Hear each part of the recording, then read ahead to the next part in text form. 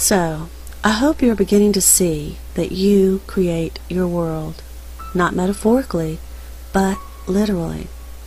When some of you hear this, you'll think it's impossible, too far out there to consider. So let me offer you another very down-to-earth example.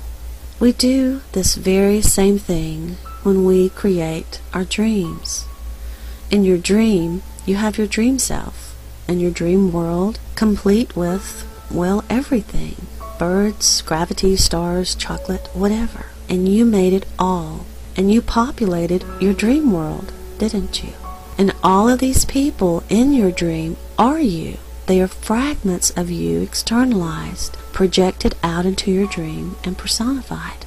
You are the girl you are kissing, as well as the boogeyman who is chasing you. You're the pants you forgot to wear to your presentation, as well as those in the audience who are giggling at the nudity of your dream self.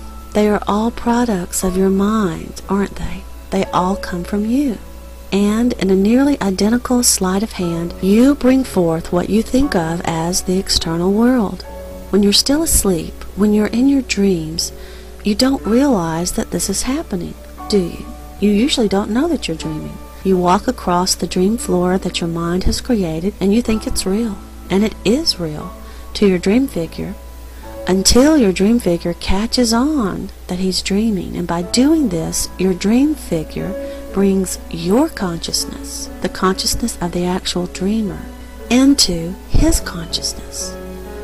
And then your dream self can guide the dream, change the rules, affect anything he wants, including waking up from the dream. I consciously do it all the time, nearly every night. I catch myself dreaming in my sleep. And now, I catch myself dreaming when I'm awake.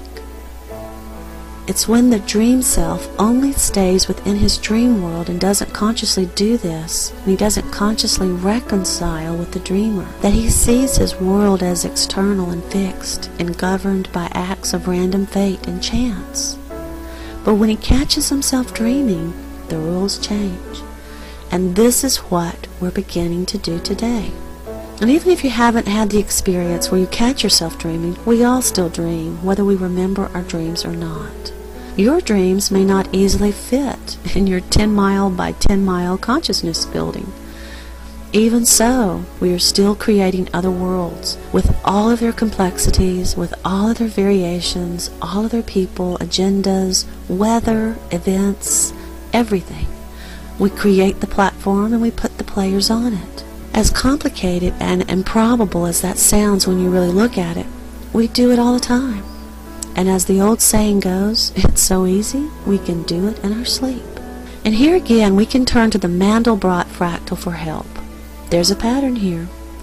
We can easily see this event, our building our dream worlds in our sleep, in our normal nightly dreams, can't we? As above, so below. So zoom out, and you will see that you are doing the exact same thing here in what you consider to be reality. Now here's the reason we think our world is real and our dreams are not. It's because what we call our waking life seems to have continuity. We awake to the same people and places. Our keys are usually where we left them. But our dreams are often wildly varied, aren't they? And this is why we don't see them as the same. But the culprit is this, our consciousness. When we are conscious, as we are in what we perceive our waking life, the limiter is in effect. The doorman is standing guard, making sure only approved things get into a club reality. So, complements of our consciousness are limiter.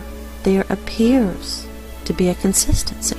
But what happens each night when the doorman, who keeps things all nice and tidy for us when we're awake, gets the night off and we step out of our consciousness, out of our 10-mile by 10-mile building, and out into our total awareness, a place so big we can't even see the edges, much less account for all that's in it, because everything is there.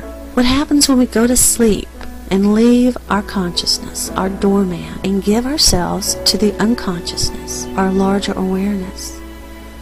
Anything can and does happen, doesn't it? And there is order and continuity. We just have trouble tracking it.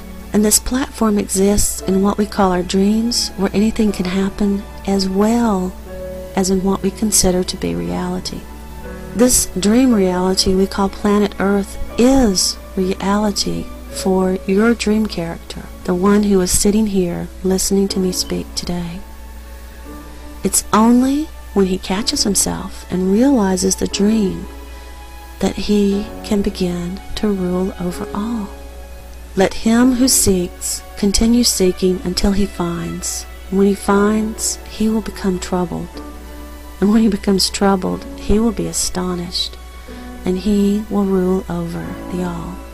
For some of you listening here today, you will no longer be able to sit in the movie theater of your life and munch your popcorn and be caught up in what is being projected on the screen in front of you, unaware of your role.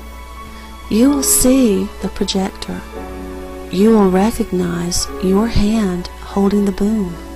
You will begin to recognize the characters you have cast and the locations you have selected. This is your world in the broadest sense of the word. You may not want to hear it. You may not like what you have projected. But now that you realize that you can affect what you have created, you can set about to make it something you would like. All of the pieces are yours. None of them can be discarded. Not even your ex-girlfriend who drove you nuts. Even if she seems to leave your stage, she'll reappear in one mask or another until you resolve her, until you smooth and straighten the fracture within you that she was born of. Then she appears as a joy and is reintegrated into the whole.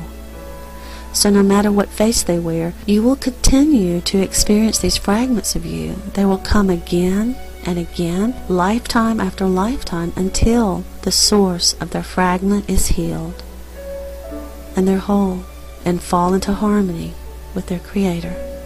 This is the meaning of the biblical metaphor of the great shepherd and his sheep. If a man has 100 sheep and one of them has gone wandering away, will he not let the 99 be and go to the mountains in search of the wandering one? The shepherd watches his flock and cares for his flock, and should one break apart from the rest and go astray, he searches tirelessly until they're brought back into the fold. You are the shepherd of your world. Now go and get your sheep. Please join me in Part 8 to explore the beauty of an impartial eye.